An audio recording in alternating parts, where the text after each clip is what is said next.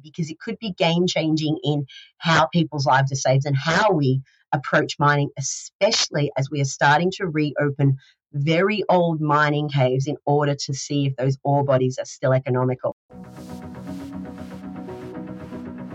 Hi, Shay Russell here from Exponential Investor Podcast, and I am your solo host today as Sam Volkering isn't feeling well, so he won't be joining us right now, but he will be back next week.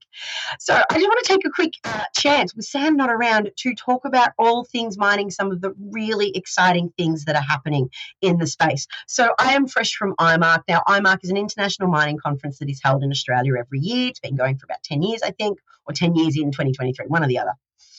The detail's not really important, but think of IMARC rather than being an investor-led conference. This is an industry-led conference, so it's basically the industry talking to industry.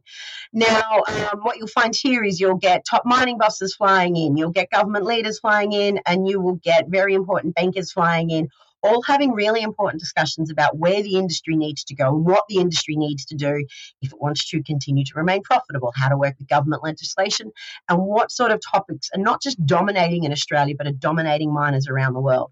Now, it'll come as no surprise that ESG was one of the dominant topics this year, but there was a lot of criticism that there's been too much focus on the E part of the conversation, but not enough focus on the S and the G part, so the social and the governance side of it. And there's some more important, there's some topics in there that we'll probably delve into in later podcasts, but basically, essentially, is that the permitting process is taking too long in some countries like the US, or it can take up to 10 years, whereas places in like Australia and Canada, it's 2 to 3 years. And also to the social side of it. And, the social side of it is not just discussing the impact on communities, but also discussing the impact of mining on people who work in the sector. So I think you'll see going forward when it comes to ESG that there is still going to be that important focus on mining ethically and sustainably where possible, but their companies and also governments are pushing for more recognition on the social and the governance side of ESG. So keep your eyes open for that one. One thing that seemed to be almost everywhere was critical minerals and how we don't have enough of the important ones. Again, lithium has been super, super popular. And, for lack of a better way of saying it, it sucked the oxygen out of the capital markets. But there's other critical minerals that we need to keep our eyes on, things like tungsten and tin and cobalt.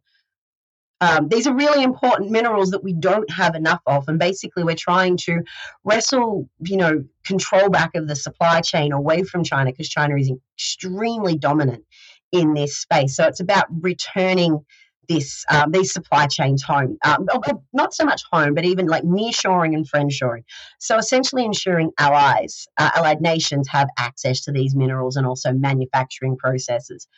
However, my absolute favorite part of IMARC, as is every year, is the innovation side, because you get a good, clear picture of where mines are going, and the mining sector is going. And I'll be honest, it is absolutely tech driven. There are some super, super cool things in miners happening in the mining sector. Probably one of my favorite things, it's not just a novelty. So years ago, the Boston Dynamics dog, which is nicknamed Spot, came out. It was a bit of a novelty, and there were jokes that it was going to be a robo dog. And I believe during the pandemic, the early stages of the pandemic, the Spot was used to patrol some sort of community garden in a country somewhere. I can't quite remember the details. But Spot was actually on display at IMARC, and it was using what happened with Spot is basically one company has put their software on top of a Boston Dynamic dogs, and it's basically 3D mapping software. So the whole idea is that this company attaches essentially its sensor to Spot the dog, the Boston Dynamics robot doggy, as I called it, as I chased it across the conference floor. And Spot is then sent into mining tunnels, and it creates a 3D map in milliseconds for the geologists and engineers to see, either a few hundred meters behind Spot or completely above ground. They actually don't even need to enter the ground. Now, this is really cool because mining tunnels do collapse. It's a part of this industry we don't actually want to talk about, but mining tunnels collapse, and it is really good to be able to create 3D maps, detailed maps for our geologists and our engineers, mining engineers, to see the state of a mining cave before sending people down.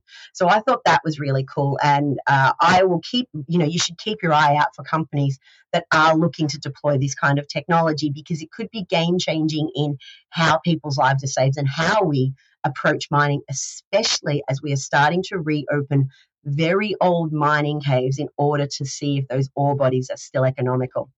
And now another thing that came out of IMARC that I absolutely adored, and this is going to be game-changing more so for explorers and also, I can see it having applications in emergency services.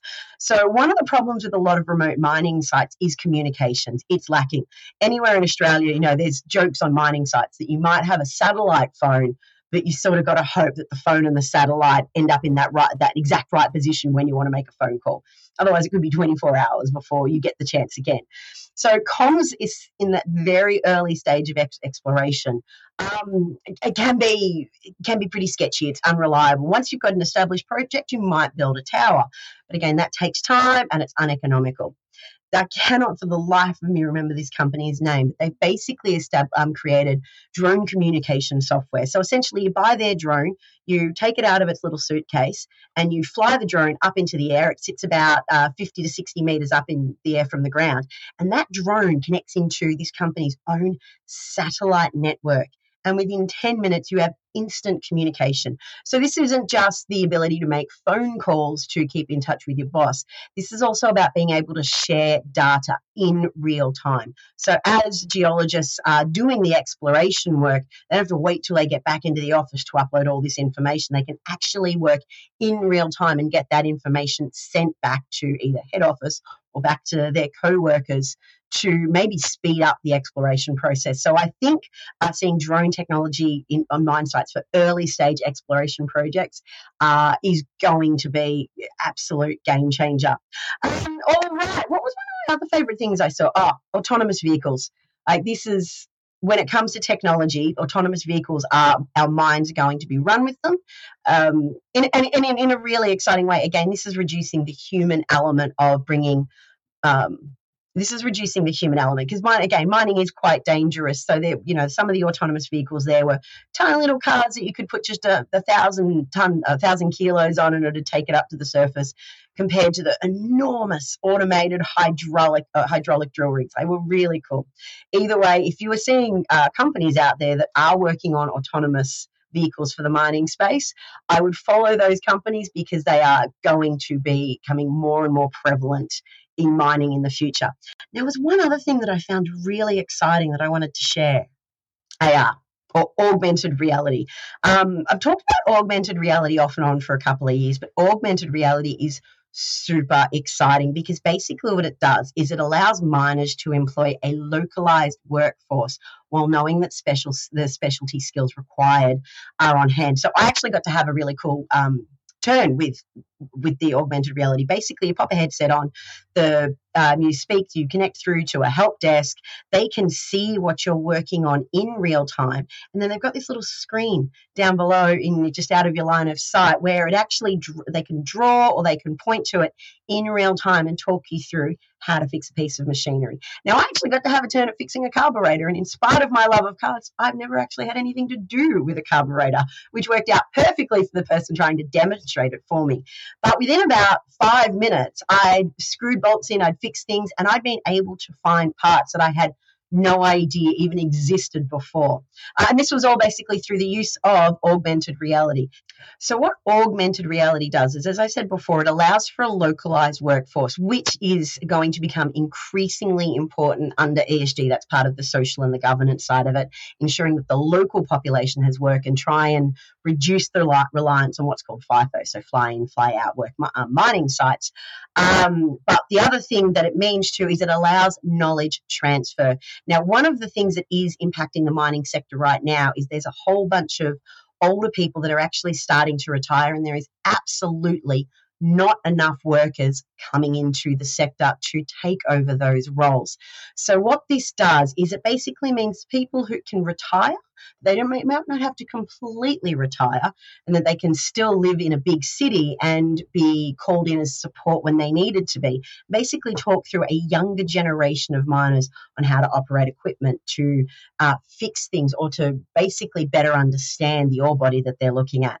So it was incredibly exciting. So for anyone who tells you mining is a dusty old business, it is absolutely not. Mining is, as far as I'm concerned, an absolute tech play. All right, I have waffled on long enough. I appreciate your patience. Now make sure you join us next week because Sam will be back, and I'm pretty confident both of us are going to talk about the crypto market. All right, see you then.